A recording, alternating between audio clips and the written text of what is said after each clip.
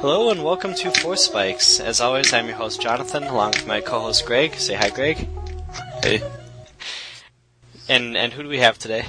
So, becoming a pretty good friend of mine, a level 1 judge from middle of nowhere, Illinois. Sorry, bud. Jarrett. Jarrett can do his own introduction shortly, and then we also have the infamous Sam Stoddard from In Contention podcast, along with a number of other places, other magic-related things.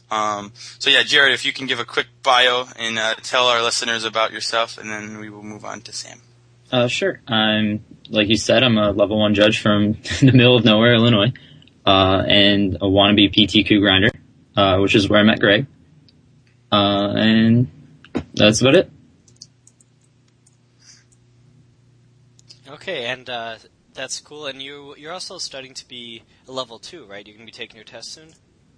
Yeah, I plan to take it at Denver. Nice. GP Denver. What actually, just quickly, what goes into kind of the preparation for your level 2? Have you taken the test before? No, this will be my first attempt. From what I'm told, the interview is the harder part, than the exam. So, I mean, I'm still going to study, the IPG and stuff. Okay, cool. And so the interview, so it's probably just kind of testing your, interpersonal skills and communication and your ability to, effectively communicate with other human beings as opposed to just being able to, write off test scores and that type of stuff? Yeah. Okay, cool. Well, that's interesting. Sam, let's hear a little bit about you. You have had a very kind of long history in Magic, and you've done a lot. And for anyone that doesn't know already, and as Greg mentioned just a while ago, you are one of the hosts of In Contention, which is a phenomenal podcast. Anyone who is not currently listening to it should. It's definitely one of the best out there. It's in my top 3. So, Sam, what is your history in Magic? How long have you been playing for? I've been playing for... I have to update these every year because I can't remember back. It's I think 17 years now or 16 years. Because I started with, Dark, Revised, that era. And I've been playing ever since there's been a break or two somewhere in there around, I think sometime in Masks. I took a break around Prophecy. But other than that, I've been playing PTQs since, Weatherlight, maybe earlier. And I got really lucky. Columbus is where I live, is one of the real big epicenter for Magic. It's nice because there are a million cities within 3 hours driving distance for PTQs. We have Detroit, Pittsburgh, Cleveland, Cincinnati, Indianapolis, Louisville, Lexington. Wow. And so if you want a PTQ, you can PTQ. Very early on, one of the people who I learned about competitive Magic from, this kid Jess Means, he actually won Pro Tour LA2 Juniors Division, which beating a very young Zvi Mauschwitz in the finals, which he said was 3 hours in the lights and the most uncomfortable experience of his life because this was pre-shaven Zvi. Oh wow! 16-year-old. Was that when Zvi used to be a thick brother, wasn't he? Yeah. Well, this was before Zvi was even Zvi. This is he was, I think, 16 years old or something, and apparently is he did not. Still 16-year-old? 16-year-old. He may look like it, but he really does. He looks like a little kid. He doesn't talk like one. Man, his voice is definitely deep, but he looks like a little kid. Right, but since that, he was obviously after that really involved in the whole, the junior PTQ scene, and that was before. This was pre-junior Super Series when there was actually junior Pro Tours, and so because of that, there are all these people who were also qualifying for it, and I got involved with that. And unfortunately, the junior stuff died shortly after that. It became 16 and under right as I was turning 16, and then after I turned 18, it became 18 and under. So I never really got to play in much of those, but. I won my first PTQ in, Saga Block. So okay, so was that like high tide or no? No, it was let's see. no. I mean, until pretty recently, like I played nothing but limited. Okay. If I look back I looked at my DCI history, and I think I have something like 20 standard PTQs, like 15 extended PTQs, and like 80 limited PTQs or something. Wow. And I mean, and like my PTQ top 8s, I think I have 3 or 4 constructed and like 20 some limited. So, I mean, I was definitely, like, I would just not even play whole constructed seasons just because I never really had the money for the cards, and I just didn't really want to test it. I just wanted to draft, so. Sure. But I won a PTQ for London, but that was before you got plane tickets. Oh, and, yeah. and like, it was a 2-slotter, and we split it and split the money, so we each got $125. And then, cause, Nick Eisel had won the first PTQ of that season at Origins, and he had, said he got a ticket for $250. And so I was real excited, and I got online, and I was looking for tickets, and it was like $800, and I was just going to college. I was like about to enter my first semester of college, and I was just like, okay, well, hey, Mom and Dad, can I borrow $780 to go to No, you don't London? understand. I'm going to be at a hotel all day playing cards. It's totally good investment. Yeah. Yeah, so if you're going to send me abroad for one thing, this should definitely be it. Right, so they no-sir'd that, and then like once I got into college, I sort of didn't play as much Magic for a while, and then I got back into it. And actually, the second PTQ I won is for London again, but it was London in 2005, and that one I did get a plane ticket, so I got to go there. So that was a little more awesome. That is awesome, and yeah, I mean that's it's always just one of the great things about this game is now that they give the plane tickets, the ability to travel. It's just phenomenal. But when you were playing Saga Block and you got do you remember what deck you drafted or what colors at least? It was a red-green deck. What's funny was that red-green was definitely the way. That was the way to go. Red-green beaters. My friend who was on my left, and he really wanted to go, and I was kind of like, well, I might go if I won, and so I shipped him the Nuts deck. Like, it turned out that we ended up sharing green, but I shipped him like a second pick Pestilence, and like I was just like shipping him. And Pestilence was like common back then, right? Right. And so I ended up trying to give him the best deck I possibly could, because I knew he really wanted to go and he would be able to go, and I was kind of like, well, if I can afford to go, I'll go. And then I tried to get him qualified, and he lost in the first round, so I was like, okay, well. I guess I'll go, and I didn't. But so yeah, red green was a great for that format. They just had such good beaters.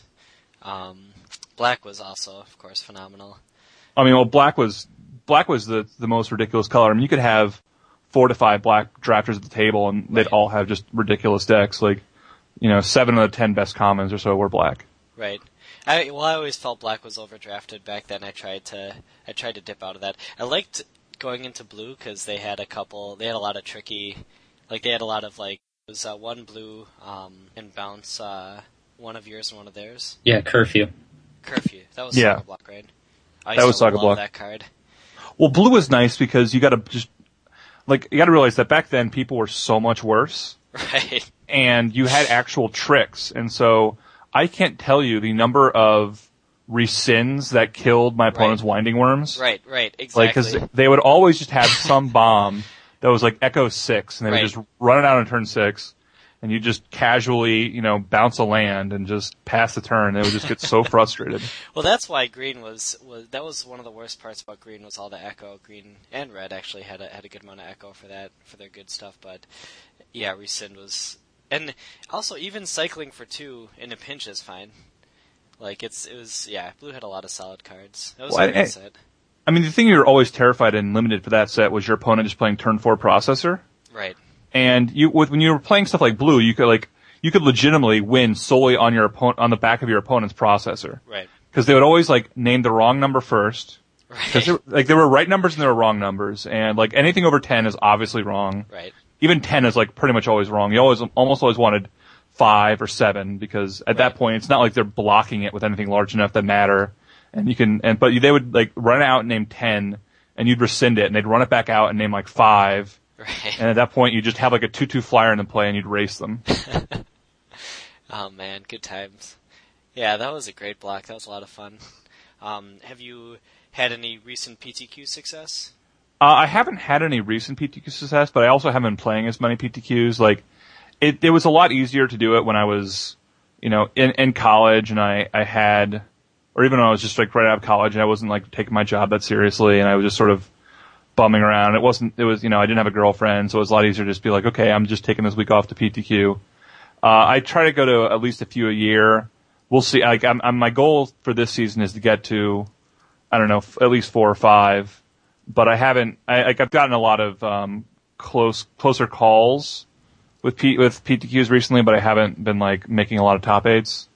Though I hope that pretty soon I can do better. And the online ones too should be nice. It's just the PTQs, though, I'll say right now, are just so much harder than they used to be. Just doubling the number of people. Yeah, I know. Is quite an interesting impact. And again, I used to just pretty much solely play limited, which has just recently changed. And I really have not liked the last few limited environments for PTQs. Like the last one the last one I really liked was Lorwyn. Really? And I loved Lorwyn sealed, and I just felt like it didn't really matter as much what your deck was. You could always, what your pool was, you could always sort of construct it in a way that would give you a chance at top 8. Because people tended to be a little too greedy, and you could take advantage of that. Like I almost always played aggressive decks. Because I would get like these mediocre seal decks, and I would just play them really aggressively, and I would not let my opponent give them the chance to sort of get all their synergy together to try and win the game. But then ever since that, I've just not, like, I felt that Shards was not at all good for seal deck. It was just a haymaker format, right? And whoever had the sort of more top end bombs would win, and certainly Scars has not been anything. Like Zendikar was. Like, I liked it at first till everyone else figured out that Black-Red was the deck to play. Right. And then it was just like, I went to like, I think 2 or 3 PTQs for Zendikar, and I would get these okay decks, but I mean, they were just not capable of getting top 8 of a 200 and some person PTQ. I think I had one that got really close, and I lost in the last round for top 8 against a deck that was just, far superior to mine, and it was a fairly close match, but when your opponent has like more removal and more bombs than you, right? And the best you can hope for in Zendikar was that they missed a few land drops, like anything else. And yeah, Scars is just the worst ever for sealed. Like, yeah, that's funny because I totally disagree. Yeah. Well, if you open up well, it's awesome. Right. Okay, so then I've opened up well every time I've played. Well, which might be possible.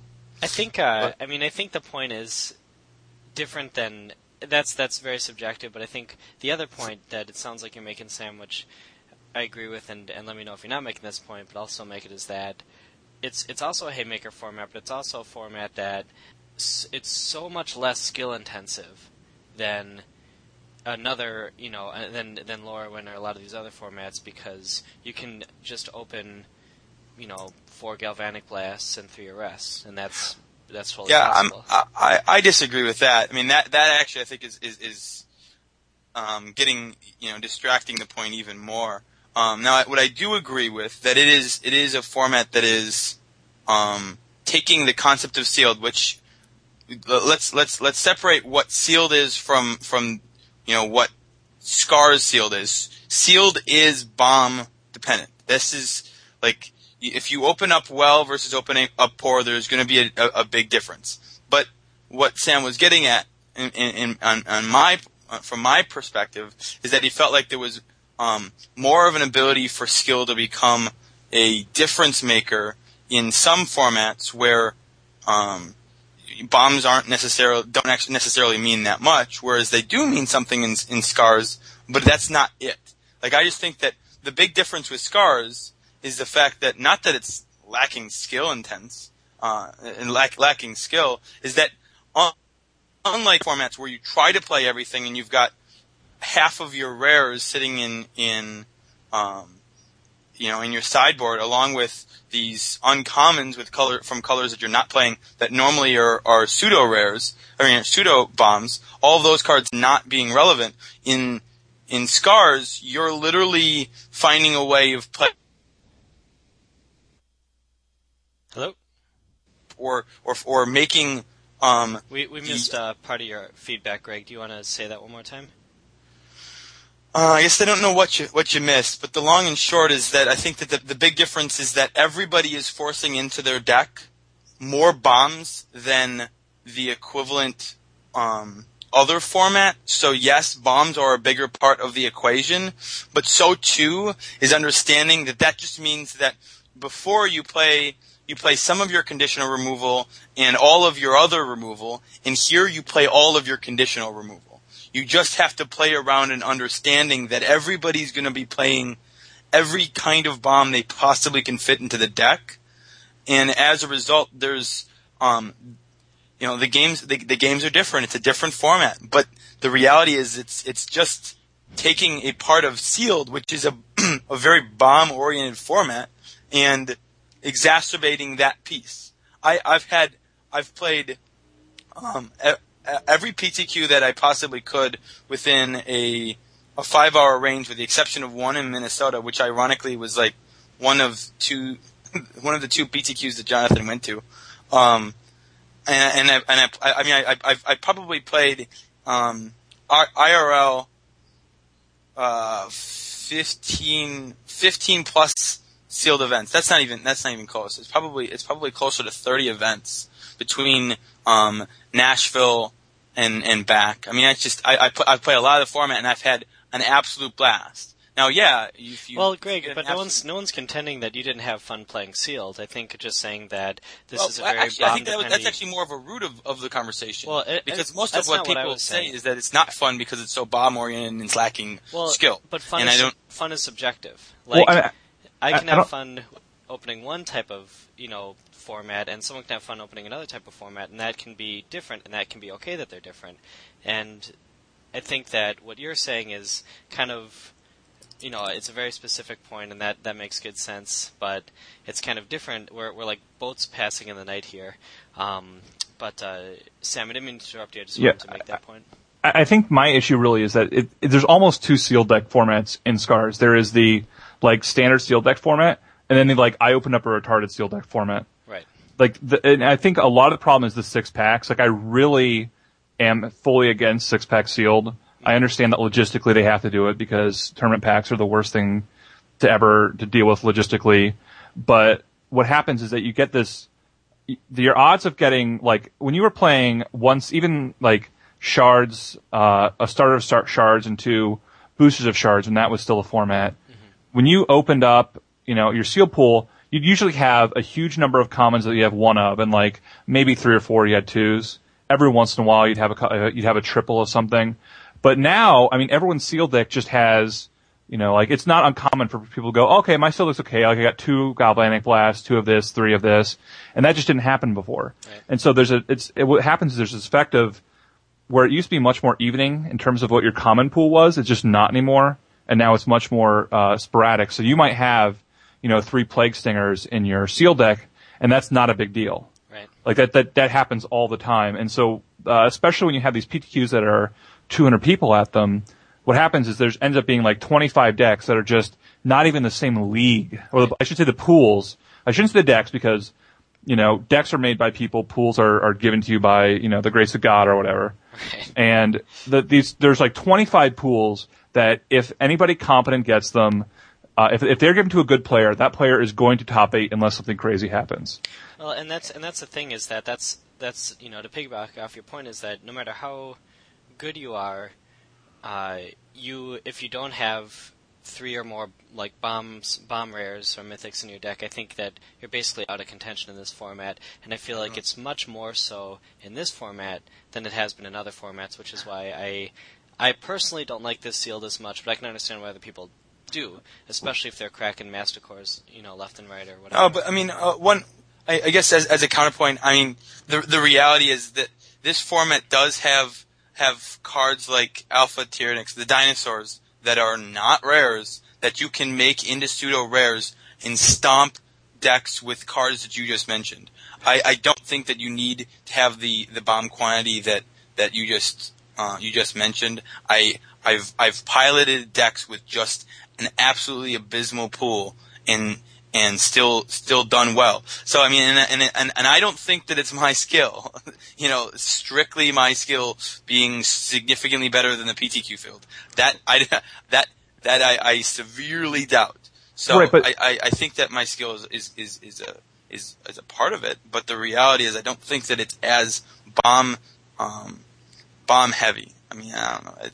But I think that saying it's bomb heavy is kind of a cop out. I think there's been a lot of really bomb heavy formats. Like if you played during Onslaught Block, the bombs you get today are just not even close to something like Visara the Dreadful, because there were something like 2 cards in Onslaught that could actually kill Visara. 3 if you include your opponent's Visara. Mm-hmm. Like getting an end play first. Like that was it. There was just a format where there were certain cards, if you played them, you just couldn't lose. Like that doesn't happen in this format. What's different is and it's partially because of, again, the 6 packs, is that the sealed pools tend to be much less even than they used to be. Right. And so, like you might, you can get Alpha Tyrnaxes, but you might also just not get any other green cards. Right. And this is what happens now. It didn't used to happen, where, like, if you look at, when you play during something like Lorwyn, you would get a pretty good cross-section of the environment every time you opened up a sealed deck. And you just don't get anywhere near that kind of cross-section now. You get things that are much more, for lack of a better word, lumpy.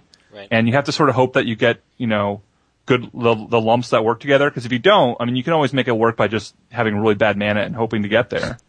Which I think is a valid strategy. Like, I think there's a lot of strategy to what sealed deck you build. I don't think there's ever, you can say, well, this is the correct seal, like this is the most powerful sealed deck in a vacuum, and a lot of times it's this is the best sealed deck for this tournament. Right. Like this is the one that the mana is greedy, but I got to play more of my removal, and I'm just going to have to hope to get there because I can play this really fair deck that's going to sort of curve out every single game, but I can't beat better cards, so I can't play that deck. And the other thing is, I think that this format is a little less skill intensive for 2 reasons. One is, as we already mentioned, I'll say the second reason first. Actually, it's kind of more of a subtle thing, but there's a lot of nuances that go into other formats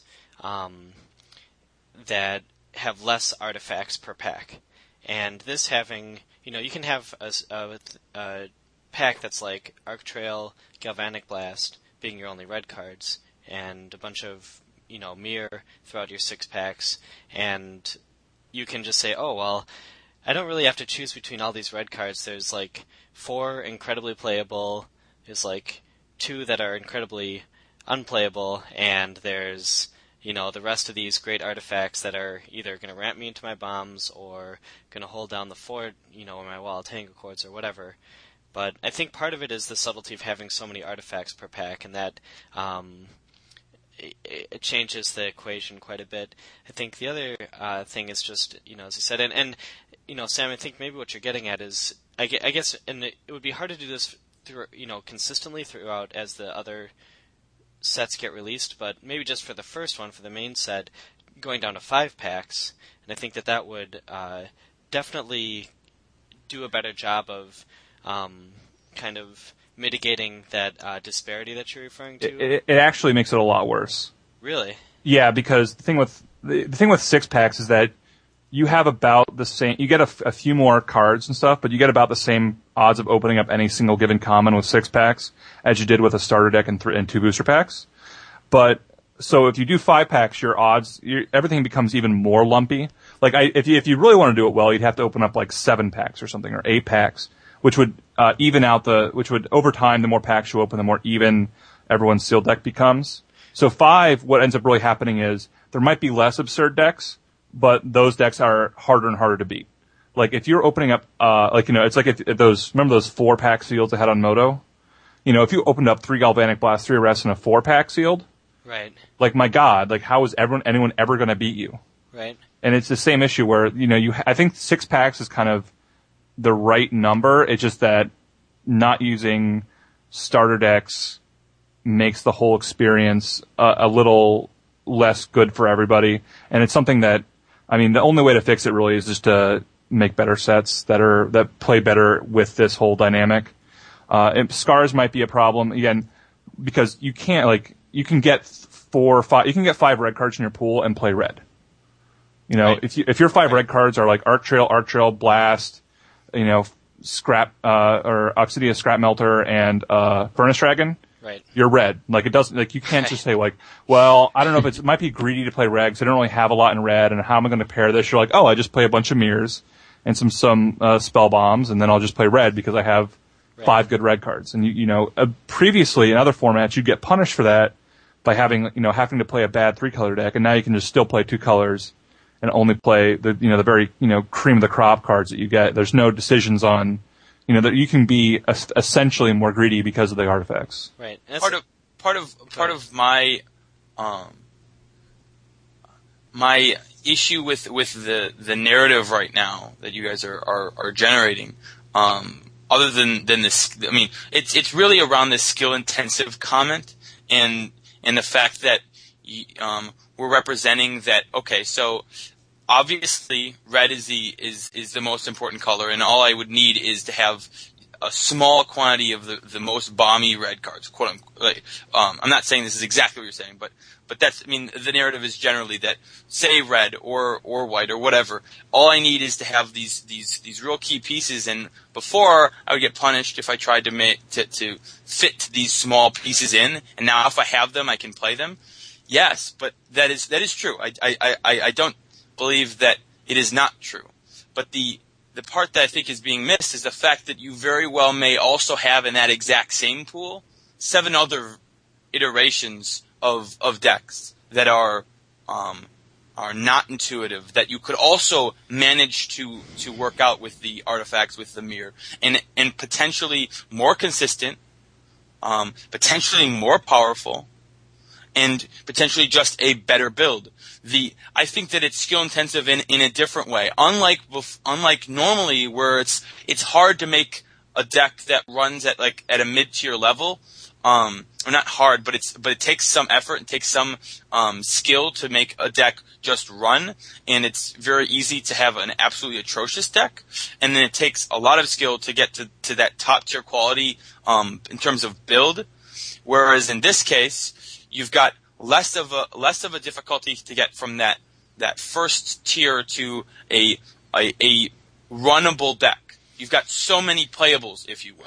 But at the same time, I believe that getting to the level of the optimum build is actually more difficult than it is in other sets because you have so many playables. I actually think that the fact that there are so many playables and you have the ability to potentially do this, that, or another thing provides a unique dynamic and a unique atmosphere that creates for a high amount of skill, and that is where when I referenced fun, I find that fun because I like the decision making process, and I like that a lot of people that go through that decision making process keep really insano cards in their sideboard because they found, oh well, there's this cute interaction that isn't that great, but a lot of people would concede is fine. So removing the fun portion of the argument, I think that it is skill intensive, but in a unique way that isn't generally a factor for a number of other sets. I mean, you can say that for any set in Magic. Anything in Magic has the variations. Is easy to build, and that has insane quantity of playables, and is hard to build. Any set in Magic, you can say any block or any set has a wide variety of builds and iterations, and that's why Magic's awesome. That being said, in that context, not in a vacuum, but in that context, comparing to other sets and comparing to other formats, I just think that this one is much more luck dependent and much less skill dependent than other formats. Although, yeah, I'm totally shaking my head, but we can move on. Well, that's fine. Luck dependent? Yeah, we're just like I just totally disagree with that comment. Okay. And that's not. And don't get me wrong. I think fine that I think that we have a few different opinions here. Jared's been fairly quiet, and I think that there's actually some significant difference between the two of your opinions as well. Right. Like I think this is a skill intensive format. It's just that you have to be in the same tier of deck for it to become skill intensive.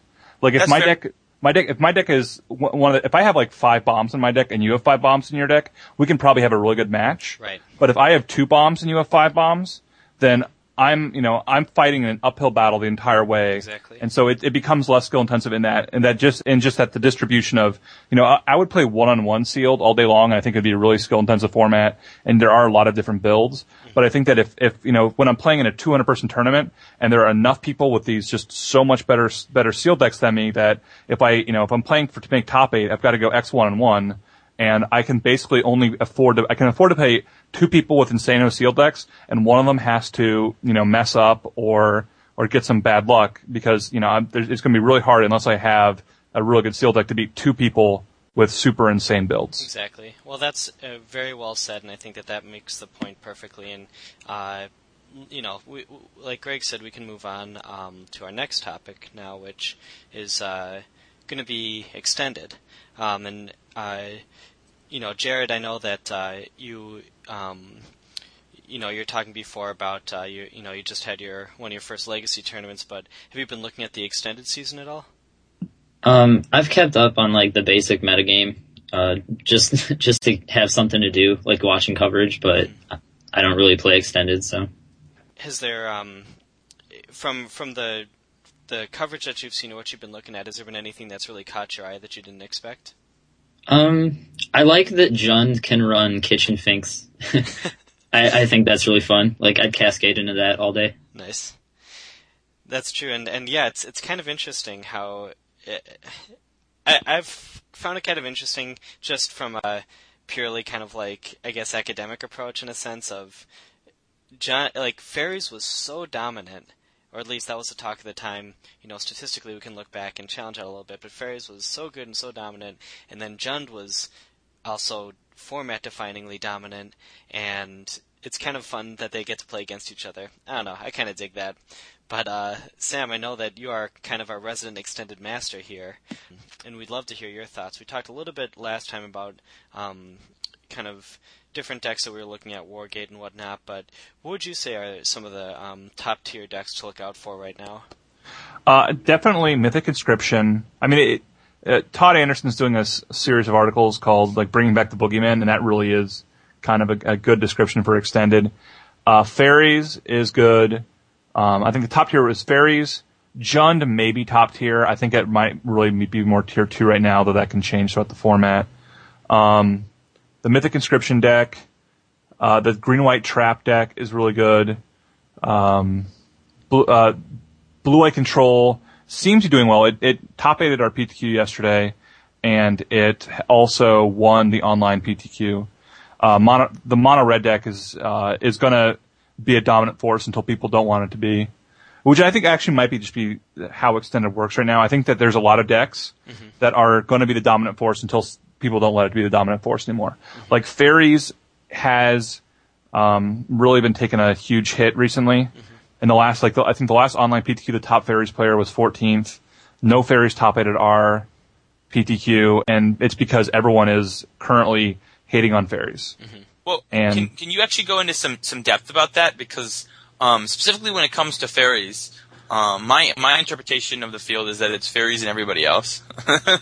Well, I think, me wrong. There's a lot of 1.5 that can just get there and not randomly, but in terms of quality, like card quality and list quality, synergy quality, and I don't necessarily understand what pieces can truly just destroy Fairies, and it's because I don't know the format, and I'd love to hear some insight as to what types of things have just been destroying Fairies. The big problem Fairies has had, especially recently, is that it has a hard time with creatures.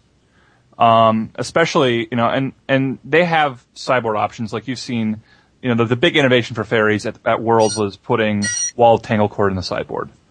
But they still have, problems with, like, the red deck. It's a very good matchup against Fairies because it just goes turn 1 Goblin Guide, turn 2, play a Geopede, and then Fairies can't really play a Bitter Blossom into that. Like, that's the worst idea ever would be your opponent goes turn 1, Goblin Guide, turn 2, play a Geopede, and you play a Bitter Blossom.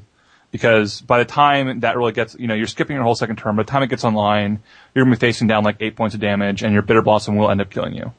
So the Jund decks, I've seen a lot of Jund decks that have been doing well, actually increasing their creature count and reducing their spell count, just because fairies, it can't constantly deal with onboard threats. Mm-hmm. It's really good if fairies can get ahead slightly, it's really good at maintaining that lead, but it's really bad at catching up. Cryptic Command and Mistbind Click can only take you so far, and if it just doesn't have Wrath of Gods. Right. It doesn't have. There's not really any life gain in it. Blue-black right now just doesn't have any life gain that's available to it. If you're playing white, you might be able to play something. Well, they used to play Warhammer. Not legal. Yeah, if I could play Warhammer and fairies. Yeah, and there's no Warhammer anymore. That's right. So huge, but no one's ever talked about, or I haven't talk't to people about that. I mean, that Bog actually mentioned that in conversation yesterday. How he picked up the list, and the list is very much so how it was the last time he played it. It's very, very familiar, but missing just that one piece, and it runs quite differently as a result. The Mythic Inscription decks that I saw yesterday, a lot of them are actually going to main deck Stag, because everyone's running Cryptic Command, and the idea sort of is that if you can force out a Sovereigns and you have a Stag in play, I mean they can't Cryptic to bounce your Stag once it gets a conscription on it. They can tap it, they can tap your board, they can counter your Sovereigns, but you just put a lot of pressure on them with that Stag. So, and that, of course, having main deck Stag against fairies is pretty insane. So, I mean, and just, I think that fairies is just not, I think all the decks that are doing really well right now are doing really well partially because they were all built with the idea that fairies needs to die. Mm-hmm. And they've been doing a pretty admirable job at keeping it down. And with a metagame like this, it can change, it could be in 3 weeks that, fairies has figured it out. There was a blue-white-black fairies that got 9th at our PTQ because a bunch of people apparently can't do math and drew themselves out. I think 3 people did that. And, but it was playing, I think in the sideboard it had Wall of Omens as opposed to Wall of Tanglecord. So, it's basically the same effect except that it draws you a card. Right. And for the mirror matchup it had Esper Charm, so it could force non-parity between Bitter Blossoms, since that's what the mirror match is all about. Mm-hmm.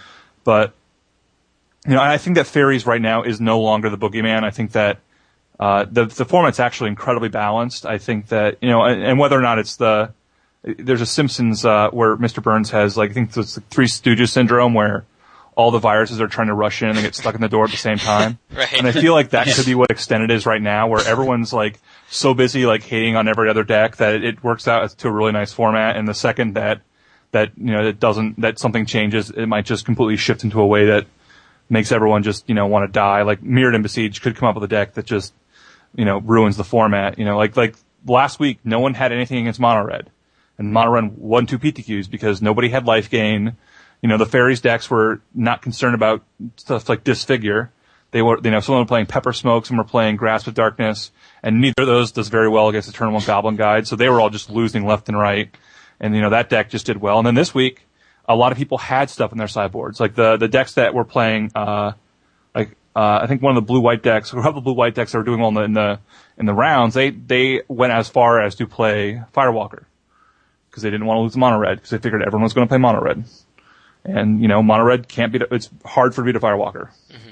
It requires you to, bring in Leyline of Punishment, which is just, not a good card. That's interesting. And, there's been a couple, I've seen a couple, someone was talking yesterday about, some of the, Grand Architect combo decks or Pilla-Palla. But there hasn't really been a lot of combo in this season, which is cool. There's that, Valakut deck, which, is, I mean, that's kind of what we got, but are there any other viable ones out there? Well, there's a bunch of different Valakut decks right now, and I think that that's probably going to stay. there was a red-green Valakut that top hited at RPTQ. My friend was actually playing it was an aggro version of Wargate that had had Bloodbraid Elf and Knight of the Reliquary. Bloodbraid Elf and Wargate? Yeah, and Bloodbraid Elf, Wargate, Knight of the Reliquary. And so the idea is that, and plays Ponders, but it didn't play Mana Leak or Cryptic Command. Played those instead. So the idea is that you can, in the Wargate mirror, you can sort of Bloodbraid and just get them down, or, and That seems like a little bit of a nombo. No, it isn't, because you can cascade into Valakut. Right, you Wargate into Valakut. Of course. You can just cast it for 0 to Valakut. I'm stupid. Yeah. Okay. Right, and basically, like, Bloodbraid Elf always hits either Prismatic Omen, Ponder, Preordain, or Wargate, or a ramp spell. So it just comes out on turn 3, gets another ramp spell, gets in for 3 damage, and since you're not really scape-shifting to kill them, it actually speeds you up a bit. Mm-hmm. But he lost to the traditional Valakut because while his combo might be better against decks that have disruption, he didn't have enough disruption. And the traditional Valakut just 4 scape shifts, 4 Prismatic Omens, 4 Valakuts, 4 Primeval Titans, whatever. Mm-hmm. He just turned forward in both games. Well, I don't know if he turned forward in game 1, but he somehow he top decked, like, it was like turn 5 and he top decked scape shift to kill him. But, so, one of the scape shift lists is really only good combo deck. And I'm not sure which one is the best. They all have their upsides and downsides, but. Mm-hmm. So we got our Valakut based combos. But is that pretty much it for the format right now? Yeah, I mean, Pyromancer's Ascension is, like, it's a deck. I'm just not sure if it's a real deck. Mm-hmm. It very well, if with fairies sort of taking a downturn, if the Valakut decks take a bit of a downturn and people stop running enchantment removal, then I can definitely see Pyromancer's Ascension coming back. Mm-hmm. There's a lot of decks that are kind of on the cusp that are, John Medina was talking up Polymorph. Yeah, that deck seemed great. The fairies one. The problem with Polymorph is that people are already boarded for it because they have all their fairies hate. Like the difference between Vendilion Click and Polymorph, or not Vendilion Click, Mistbind Click and Polymorph, right, is that you can cast a Vendilion Mistbind Click, and they can respond with Volcanic Fallout, and you're like, okay, well, I'll activate my Mutable, and then I'll remove that instead of one of my Bitter Blossom tokens, or I'll remove my Bitter Blossom. Like, right, when you target, your Bitter Blossom token, and they cast Volcanic Fallout, they just fizzle your Polymorph. Right.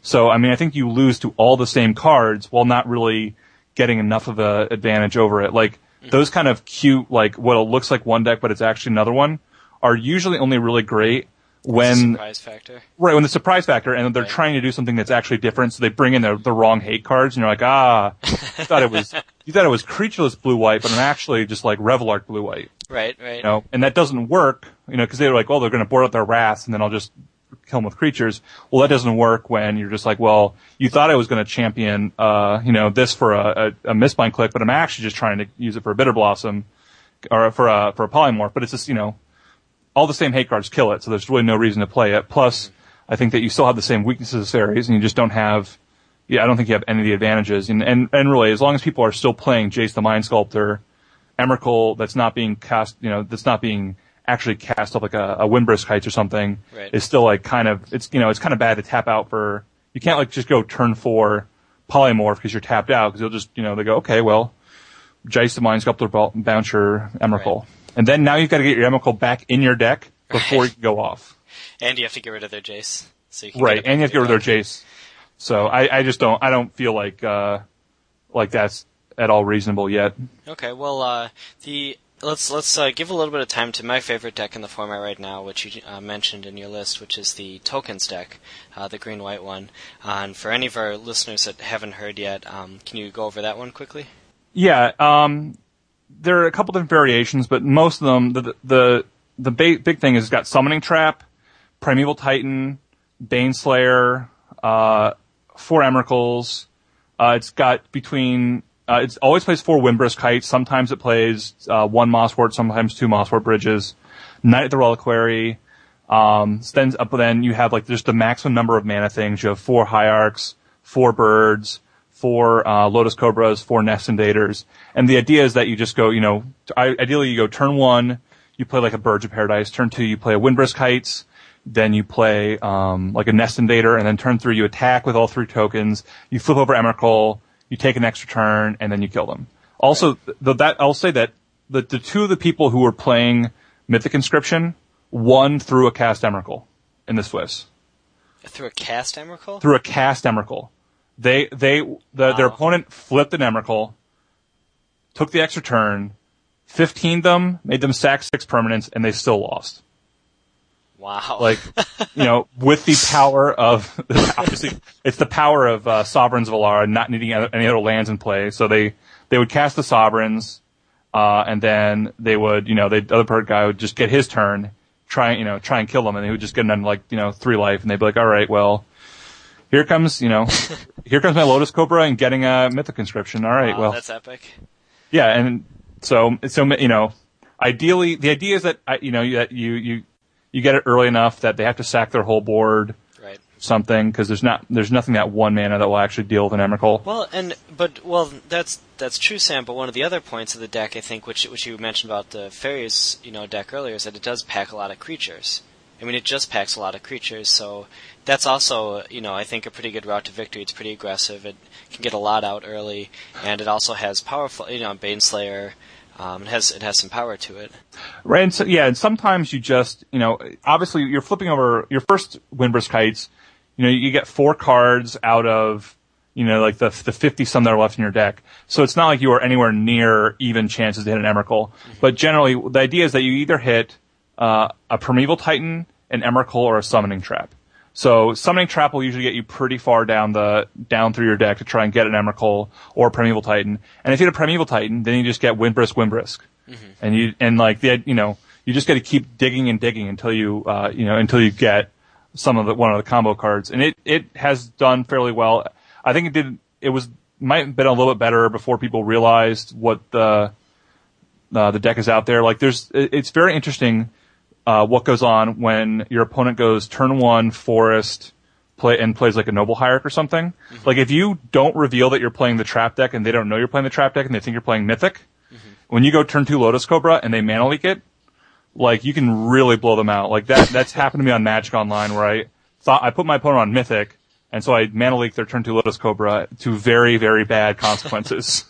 Well, and there's not a lot of non-creature targets in the deck anyway. Right. I mean, you're almost always going to hit something, and like, even if, like, what's the worst case scenario is, besides nothing, you either get a second Lotus Cobra, or you get a Ninth Reliquary, right.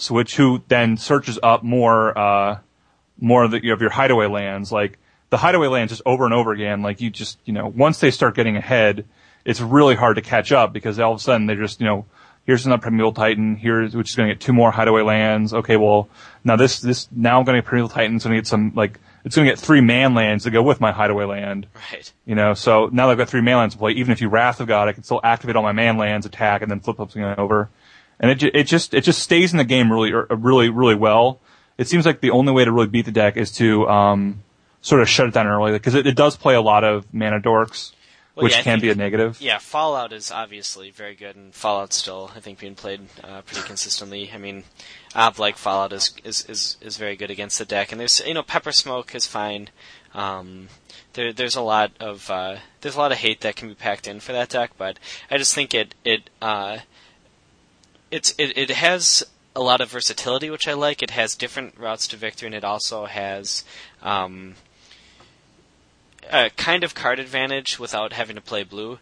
Being able to, I mean, aside from obviously, playing Primeval Titans, playing, a Knight of the Reliquary that can get man lands and whatever, you're playing Elspeth, but also just having those hideaway lands is just awesome. I mean, that can really give you a lot of options even later in the game, even if your board just got swept. And it also applies like a fair amount of pressure early. I think it's just very balanced. It's consistent. It's good against the field, and I think that's definitely my favorite deck. But I was saying earlier for the having a lot of creatures in the deck, I also meant that kind of shuts down the mana leak or option because what are you going to mana leak? Maybe they're packing Elspeths, but besides that, pretty much everything's a creature, right? Yeah, well, I think you even have to probably board out mana leaks against that deck because you can't risk turn 2 mana leaking something and getting Summoning Trap. So I think that you almost have to just go down to the bare minimum on counterspell just so you don't get into random awkward situations where you try and you slow their deck down and just end up with an Emrakul in your face on turn 2. So I want to say my friend who played blue white yesterday, was playing main deck Twisted Image. Really? Yeah. And that's so tech. I saw him blow someone out in the Swiss, and he sits down for top 8 playing against Mythic Inscription, and his opponent wins the die roll, goes turn one higher, he untaps, plays a land, twists his images it, and his opponent just flips out. He's just like, do I just leave now? I don't understand. Like, that is savage. and then like at some point during the game, he kept just rattling off random draft commons. Like he was attacking at some point during one of the games, he's attacking with the Baneslayer, taking him down to 1, and he just like seize the initiative. Like, what do you have here? I don't understand. But That's yeah, hilarious. and he said he was blowing people out with it all day. Like, I think he got a ball lightning down to a 1/6. Oh, that's so clever. And I'm not sure I'm not sure it's worthy of a main deck slot, but main deck seems a little extreme unless it's a strong, metagame call, but as a it's sideboard cycles. option. It cycles. It cycles, that's true, and it cycles for 1, which is nice, but, I mean, even still, a blue mana doing nothing can be relevant. Right. But I guess, the fast decks, you do want it against. You're blowing out birds, you're blowing out hierarchs. Yeah, if there's a whole lot of those in the format, then, it's worth playing. And, you save 2 damage versus a Hellspark Elemental. Sure, and draw a card. Yeah, That's relevant. Yeah. Interesting. You gotta kill Steplings. Right. There's a lot of 0/1s right now, so maybe it's worth it. Huh. Or in a pinch, if you need to take out that wall of Tango Cord, get right through there. If Dorn ever becomes a real deck again, then, it's great. Right. Actually, there was, I was just reading about, I think in that article I linked you guys to that, Dorn took first in, was that in Japan? Japanese PTQ, but there's an interesting Dorn deck. I'll go through it quickly, and then maybe we can move on from Extended, but it has another target for you, too, Devoted Druid. It's got 3 of those, 2 Chameleon Colossus, 3 Baneslayers, 4 Dorans, 4 Sable Stags, 4 Hierarchs, 2 Shriekmaws, 3 Tideskull Howlers, 2 Elspeths, 2 Maelstrom Pulse, 2 Makeshift Mannequins, interesting, 3 Paths, and 3 Profane Commands. That's awesome that's getting played again. So maybe Doran is going to come back. This is actually kind of a weird Doran deck, though, because there's not a lot of... It's just kind of like a 5/5 legendary for 3. There's not a lot of, other things out there for it. And I think that's how you have to run it right now. The reason that Doran deck was good at Amsterdam was you had Tarmogoyf. So, with you had the Doran combo of the Harbinger and Doran, but other than that was the only creature that needed Doran in play. Everything else was... Tarmogoyf's slightly better with Doran in play. It becomes like a 5/5 instead of a 4/5. But that's like not hugely different. And then right now, you just don't have any good 2-drops that fill that same spot of being an efficient beater with or without Doran in play. And people kept trying to play stuff like Grizzled Layoutu and... Right. And these just I'll just play Sig because then Sig's a 3/3 who draws cards. And then, if we were to get, one more, good creature that's good both either way, then you can go back to the Harbinger Dorn. But it really is just missing one creature. So if you're playing it right now, it probably is better to just play it as black, green, white, good stuff, and just hope that, you have good removal spells, good discard. You're a little more mid-range than I generally like decks to be, but all your cards are really good. Mm-hmm. I like seeing Profane Command back, and I like seeing Elspeth. Elspeth is just such a strong card. I want to move on from Extended, but Elspeth reminds me I want to talk about one more deck, which is White Weenie. And a couple episodes, Greg will remember we had Max on discussing it, and he is not a big fan of White Weenie in this format and thought it didn't have a very strong chance, but I still like it. I think it has also some versatility and a lot of strength. What are your thoughts on White Weenie before we move on, Sam? I lost. I played Naya, and I lost the first round of Blue-White, which happens. They're good against creature decks. My second loss was to White Weenie in the 3rd round, and it was the most heartbreaking thing in the world. The first game I won. Second game I just got run over. White Weenie got its White Weenie draw. The 3rd game I got out I got Collar Mage out, or Spark Mage's Collar, and so I'm at 10 life, and I just keep killing guys and get up to almost 20 life, but he has 2 Forge Tenders out, so I can't actually attack him. Mm-hmm. Because I've just been drawing nothing but bricks.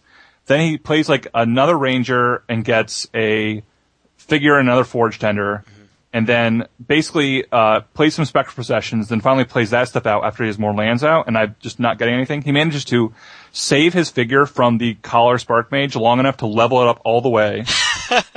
Like, I mean, it was just like, I was just, my mind was blown, and then he ended up top decking Braid the Elements to kill me in the last turn for exactly 20 or something. So like, I hate the deck out because of that, but I think it's an okay deck. I think that I'm not sure how well positioned it is, just because I'm seeing more and more Wraths getting played. Before, all you really had to worry about was Volcanic Fallout, and now I'm actually seeing like decks playing like legitimate Wrath of God again. Well, it can run memory lapse, right? It can run memory lapse. Like, I really don't like 3-mana memory lapses, but I mean, I've seen people blown out by it. I think memory lapse can just be one of those super swingy cards, but yeah, I mean, it can also be kind of dead. But it's good against mono red. It's really good against mono red. It's probably fairly good against fairies, just because of the speed. So I mean, it could really be a legitimate deck. Mm-hmm. Okay, well, Greg, did you want to ask one more question before I move on? Yeah, there's another deck that I haven't really heard anything about in a while, which is why I bring it up. So I have a link in the chat here. The first deck there is the Master of Ethereum Steel Overseer deck. Are you familiar with this list, Sam? Yeah, I hate that deck. So I've heard that a lot. I want to know why, and I want to make a comparison, and I want you to tell me if it's a fair comparison or not. The comparison is between this deck and the Knight of the Holy Relic deck that is currently in Standard.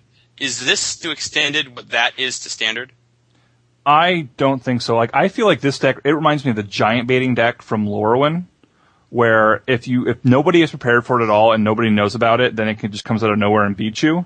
But I feel like the thing with the Quest of the Holy Relic deck is that it's good right now because there aren't Wrath of Gods in Extend or in Type 2. I mean, everyone's, the people who are playing blue are playing blue-black, who have a harder time dealing with this sort of just onslaught of small guys.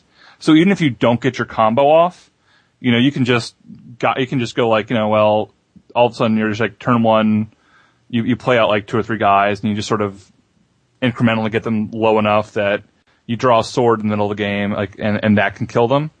But like, I just feel like the Tempered Steel deck, like, it plays a couple do nothings. It's got stuff like Springleaf Drum. I feel like it's not, once your opponent has artifact and enchantment removal, which people do now and they didn't at Worlds, if they kill one Tempered Steel, a lot of times you just don't have enough gas to actually win the game. The environment is just slightly different from the World's environment. How does that deck, how do you want to answer Mythic Inscription? What answers do you have to that deck?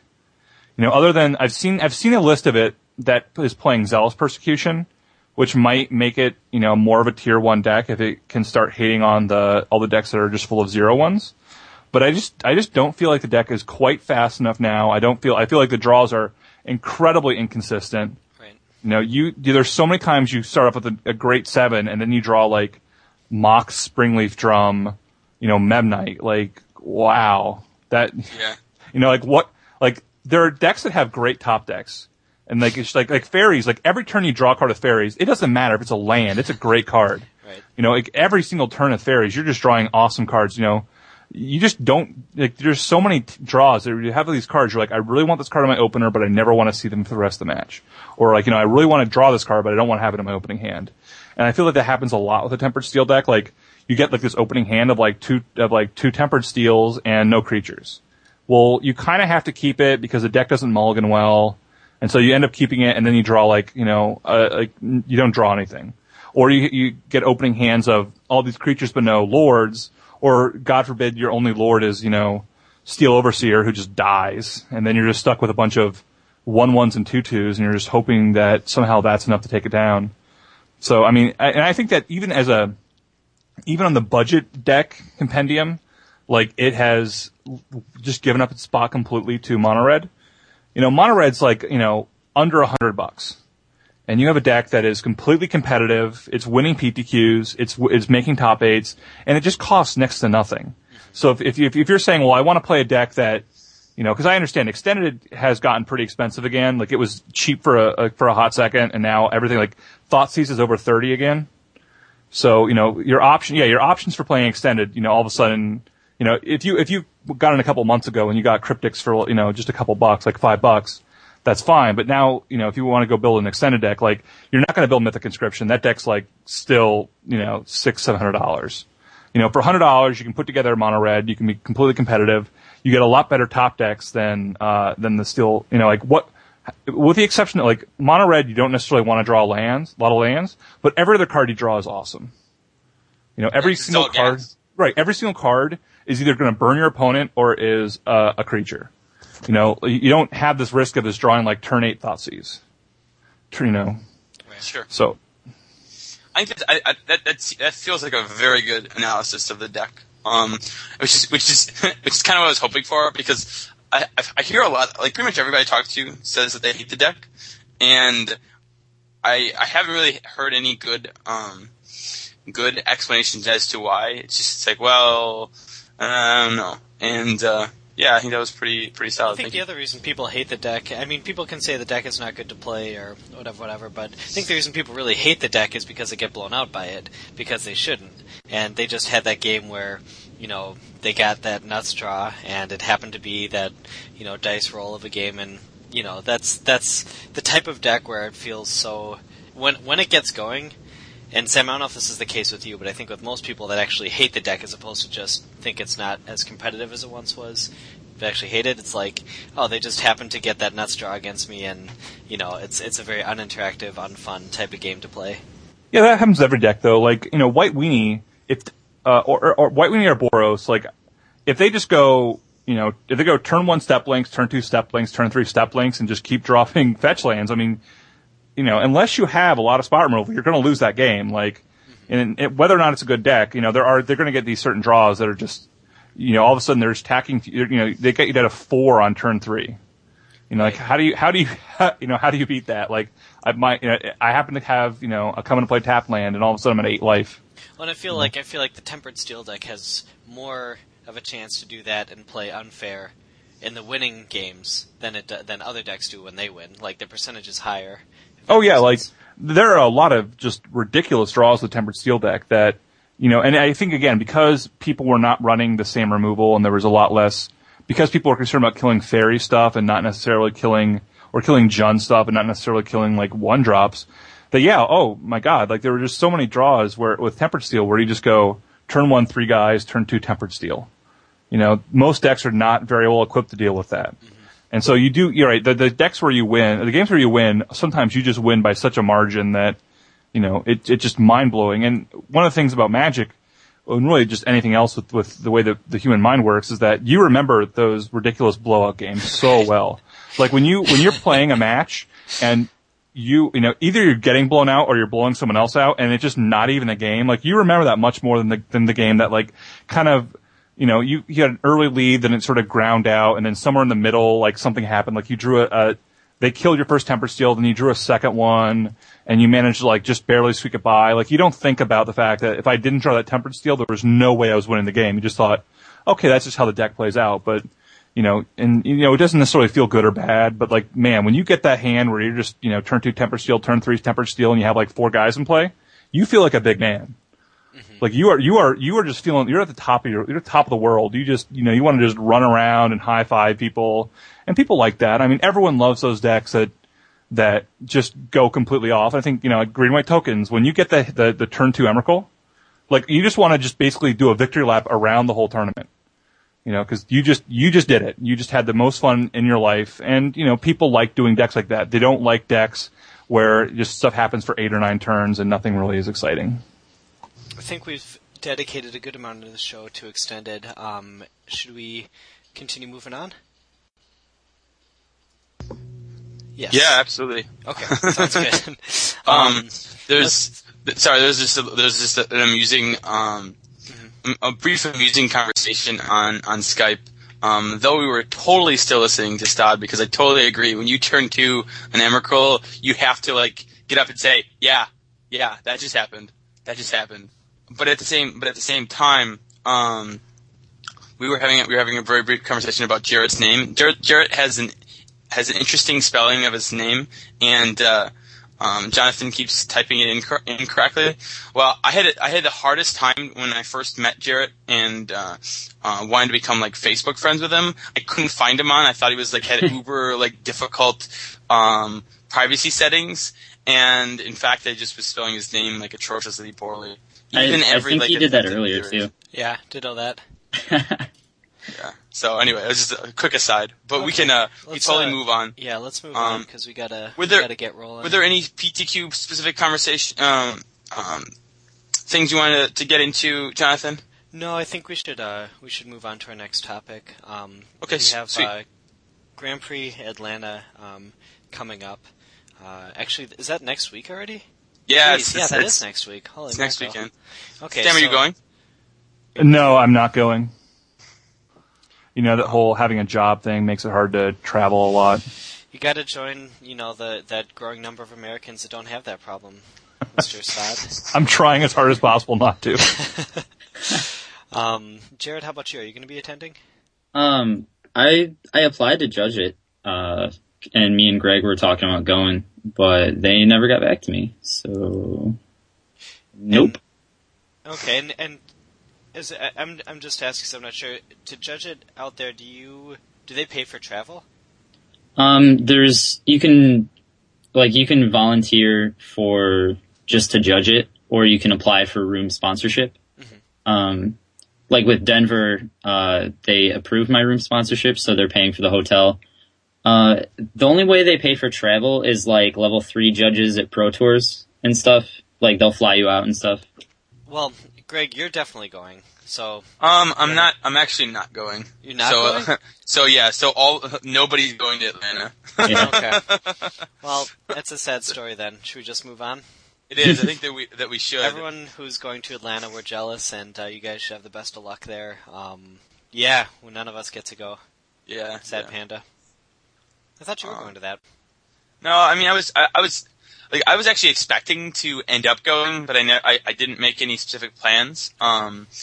And I kept kind of I was hoping that somebody was going to talk me into it. I was really sluggish throughout this entire extended format of really just kind of taking the leap and getting interested in it.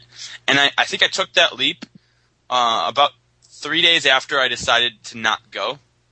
Our friend Rob Bergman basically talked me into being excited about a number of different decks and actually testing. That was the big thing, is that I didn't feel like there was anybody in Milwaukee that had any interest in testing extended.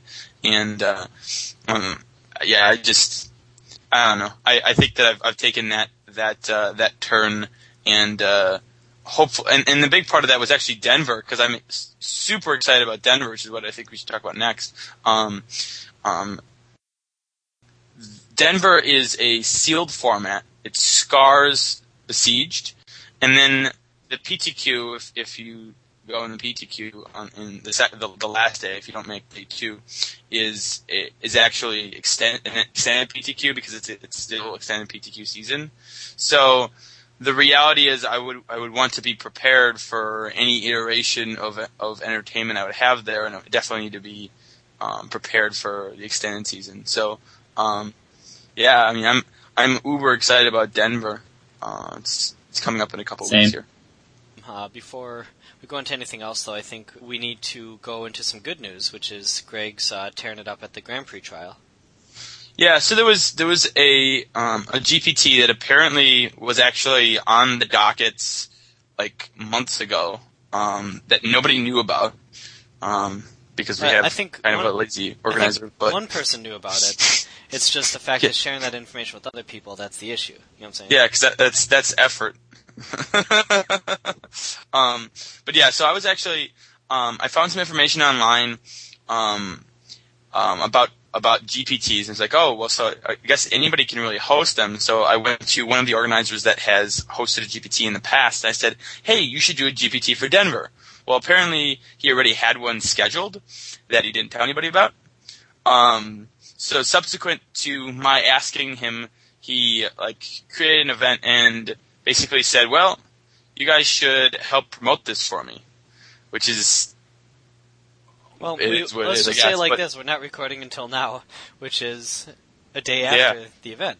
Yeah, exactly. And we definitely would have plugged it because, I mean, I would have loved to have 1 million people at this GPT because that means there's more buys to go around and everything. But so the turnout wasn't fantastic, but nevertheless, how many people did they end up getting?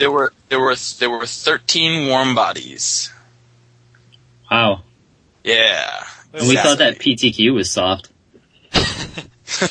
What does 13 warm bodies mean? That we had 13 people. There were also okay. It's actually the rest, the non-playing staff that was there. Was anyone chilly? No. There was Dom actually showed up to judge the event, which was pretty fantastic. That's cool. Dom is one of our legendary local judges. Yeah, he's a former level 2 or level 3 that has they kind of went away from judging, but is now level 1, I guess again, and it was pleasant having a judge in that store that clearly knew both the current IPG, but also had some experience, which was pretty pleasant, and then there was also this other person that was kind of hanging out with Dom the whole day that I didn't recognize, but I think that he was maybe shadowing him or something. And then there were two people that worked for the store, and then a pretty well-known, not store owner, but a guy that deals in cards that you see frequently in a number of different larger events was also there. I can't think of his name off the top of my head. It wasn't Damien. But anyway, so there was 6 people that weren't playing.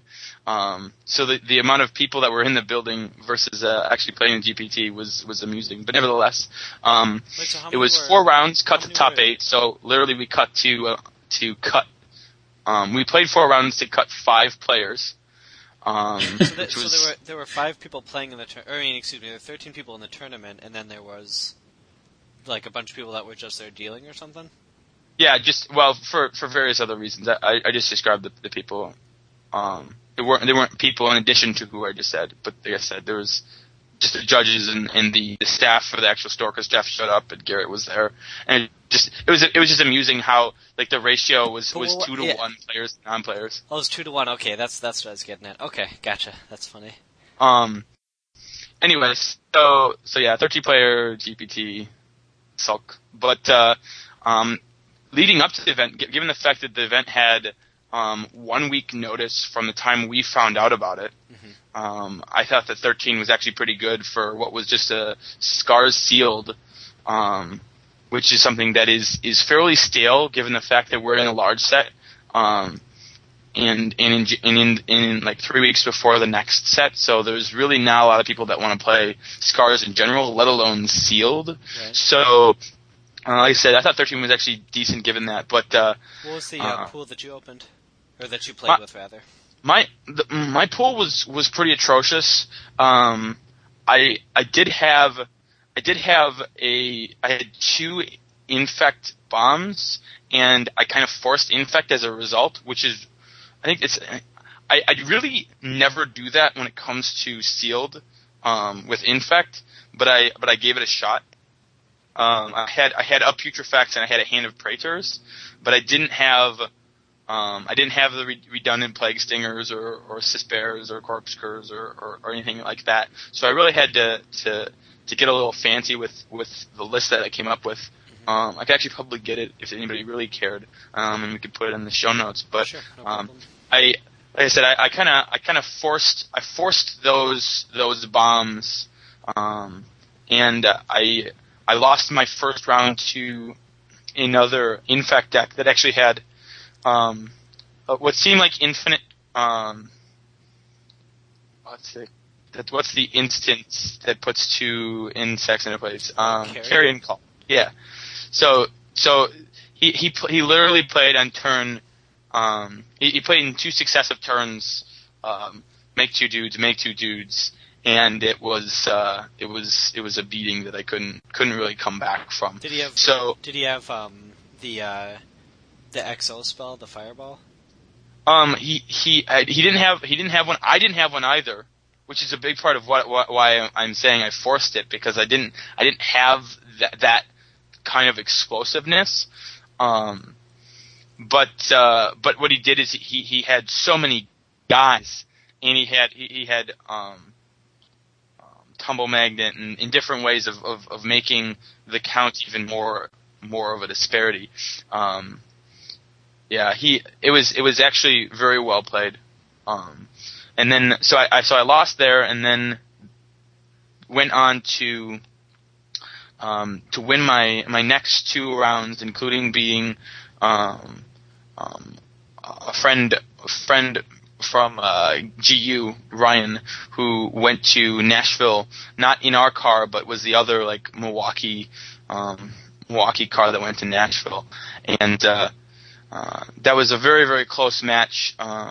There was an issue in our third game where he presented a 38 card deck. He actually exiled 3 cards from a Nim's Spellbomb, and he put them not in the exile zone, but like way off to the side on the right, and then didn't put them back in. So he pile shuffled. It's actually a really frustrating situation, because he pile shuffled before each game, and he had 41 cards, so he had this one extra one. And before the third game, when he pile shuffled, he didn't have the extra one, and he's like, "What the fuck?" And he's like, "Oh, it's because I have like 6 piles instead of 5 or something," and that didn't seem quite right to me. So I was like, whatever. And then I pile shuffled, and I'm like, 38 cards. Ugh. So I asked Dom, and he's like, well, like, let me count this real quick. And when he sat down to the left of us to count it, we saw in front of him was this pile of 3 cards, and quickly the match was over. We played again though, and I would have won the match anyway, because we played the exact. Basically, we played as if it hadn't happened, even though it was reported. So anyway, he ends up winning his last round. I ended up getting faced against Rhino, who had an insane pool and was 3-0 at that point, and we could draw into top 8 with my 6 points going into that round, which was pretty amusing. But anyway, so in top 8, Rhino gets paired against Matt Frywald, who's another Milwaukee PTQ grinder. Frywald actually manages to upset Rhino's insane Koth-filled pool to kind of open up the top 8 to the rest of us. I play Ryan again in the first round of top 8, beat him in 2, go on to play Frywald, beat him in 2, and then in the finals against Mitch, I took it home. So I've got 3 buys. Woo! Oops, had my mute button on. That's awesome, and congratulations again to you, to Greg, for that. That's great. And Sam, if you don't mind me asking, I'm just curious, how many buys are you at with your rating? Just 1. Okay, and are you going to GP Denver? Nope. Probably the only, unless anything changes, probably the only Grand Prix I'll hit up this year is Pittsburgh. Mm-hmm. Just because it's close enough that I can drive there and not have to take any time off work or anything like that. Yeah, I'm planning on going to a number of events this year. Kansas City, for sure. And pretty much, like, I had so much fun during Scars Sealed, which is just an ironic point, but I had so much fun that I currently intend on going to all sealed Grand Prix on into, time. So definitely looking for Kansas City and Denver this year, and going to flirt with some of the other tournaments. Maybe Texas. I think Dallas has a standard GP, and then San Francisco Worlds is at San Francisco. Sam, are you gonna try to go to Worlds? I am gonna try to go to Worlds. Okay. I've been to the last 2 times Worlds was in the U.S. and I had great fun both times. So. Yeah, because people have been buzzing a little bit recently about that, and that just sounds like an absolute riot. It's a ways away, obviously. Worlds is not going to be held until the end basically the end of the next form at the beginning of after the set that comes after M12. So it's basically a year away, obviously. But yeah, so I'm pretty excited for that, and then maybe go to, now that there's all the PTs all the Pro Tour events are going to be Magic weekends and have GPs with them as well. That's something that I think that I might check out. And is that what you're referring to with Pittsburgh? Is that No. That's only for Paris. That's something they're trying out, and I think that because we don't know how it's going to turn out. Like sure, so maybe not. Right. Well, Pittsburgh is the week before Philadelphia. Ironic. Okay. Well, they always like to have a Grand Prix the week before a Pro Tour in the same area, so that locals can maybe grind in. Right. So you'll have people who are flying in from other countries. They can fly into Philadelphia or whatever, or they can go from Pittsburgh, fly into Pittsburgh, play the Grand Prix, go to Philadelphia, then fly back. So it gives them 2 events within a week for all the people who are high level pros. And people, I know PV was recently talking about how he's not coming to Atlanta because it just was going to cost him like $1,500. Well, when you're already going to a Pro Tour, it's not, if someone like PV who's flying from South America, so it costs a lot more. It's easier for him to hit up at least 3 or 4 Grand Prix a year just through going to Pro Tours a week early and doing that than doing that. But we'll see how Paris goes. I've got a feeling it's going to be, I don't want to say a disaster, but I know there's a lot of weird stuff going on. Like there's no LCQs for Paris, probably because of the Grand Prix. The Grand Prix registration ends on Friday, so you can't show up Saturday morning and get in the Grand Prix. So we'll see how that whole thing goes, but I'm hoping that next year we do get more of those Magic weekends, because I think that just sounds so much more awesome than just having the Pro Tour. Do you know what is that because they want to limit the size of the events? I mean, do you know why those 2 comments you made in terms of the elimination of the last chance qualifier? Well, you said that you think it's because of the GP, but I think it's registration. I think it's all logistics.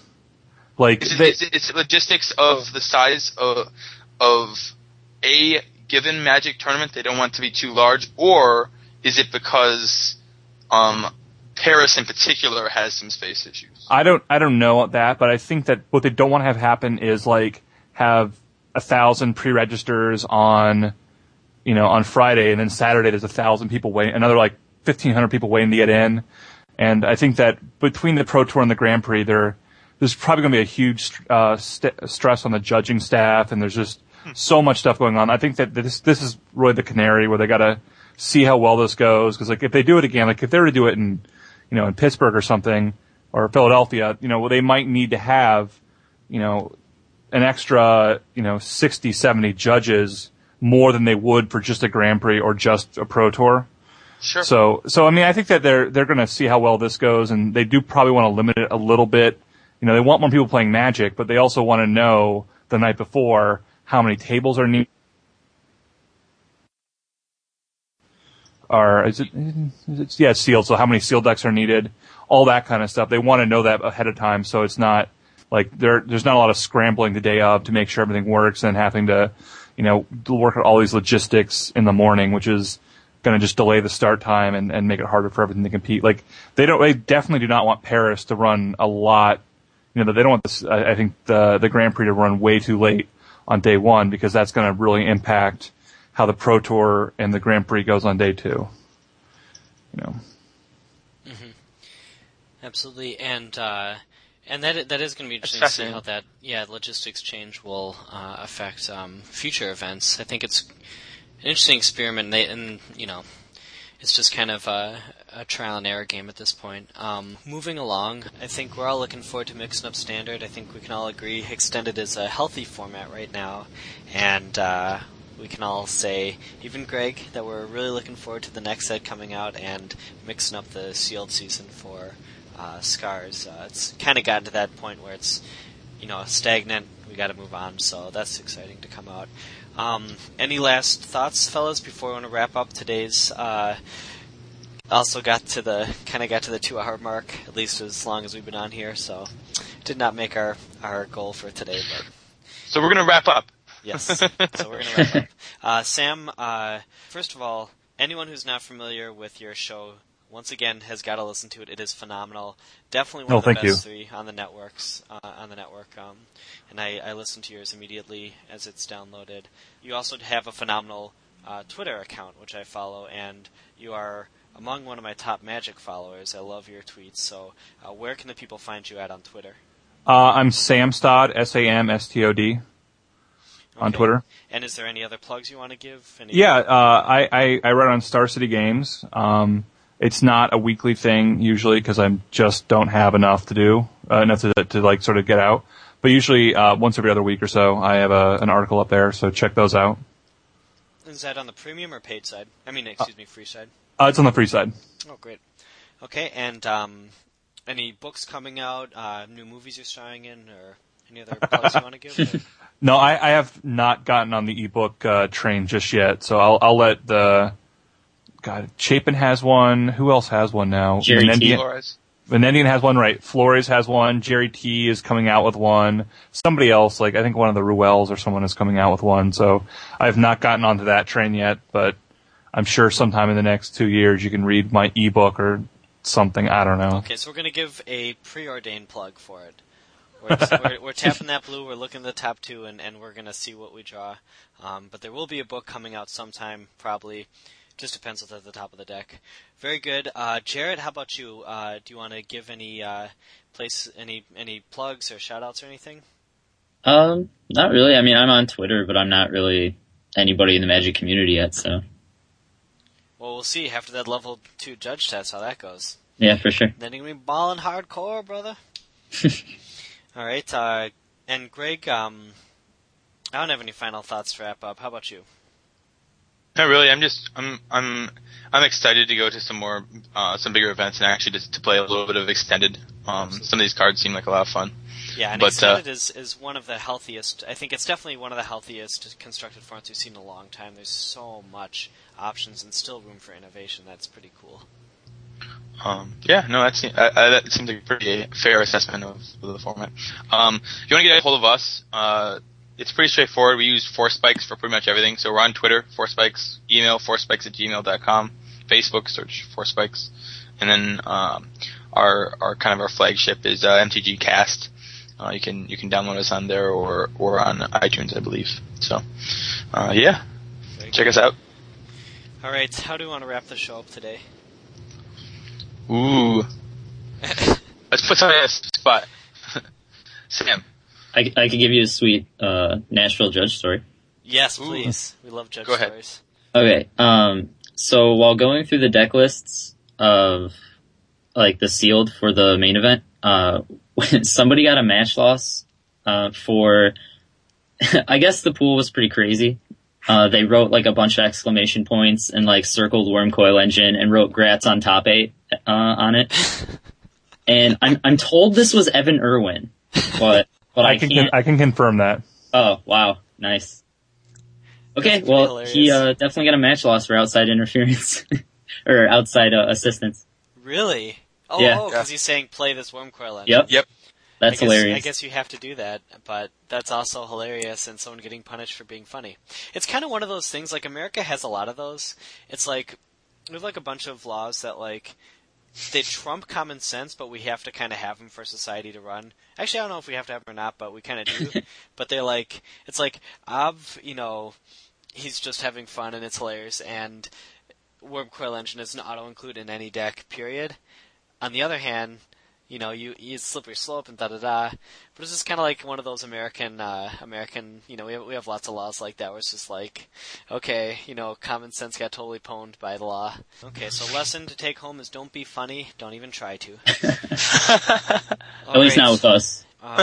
And thanks everyone so much for listening. We will speak to you soon. Adios.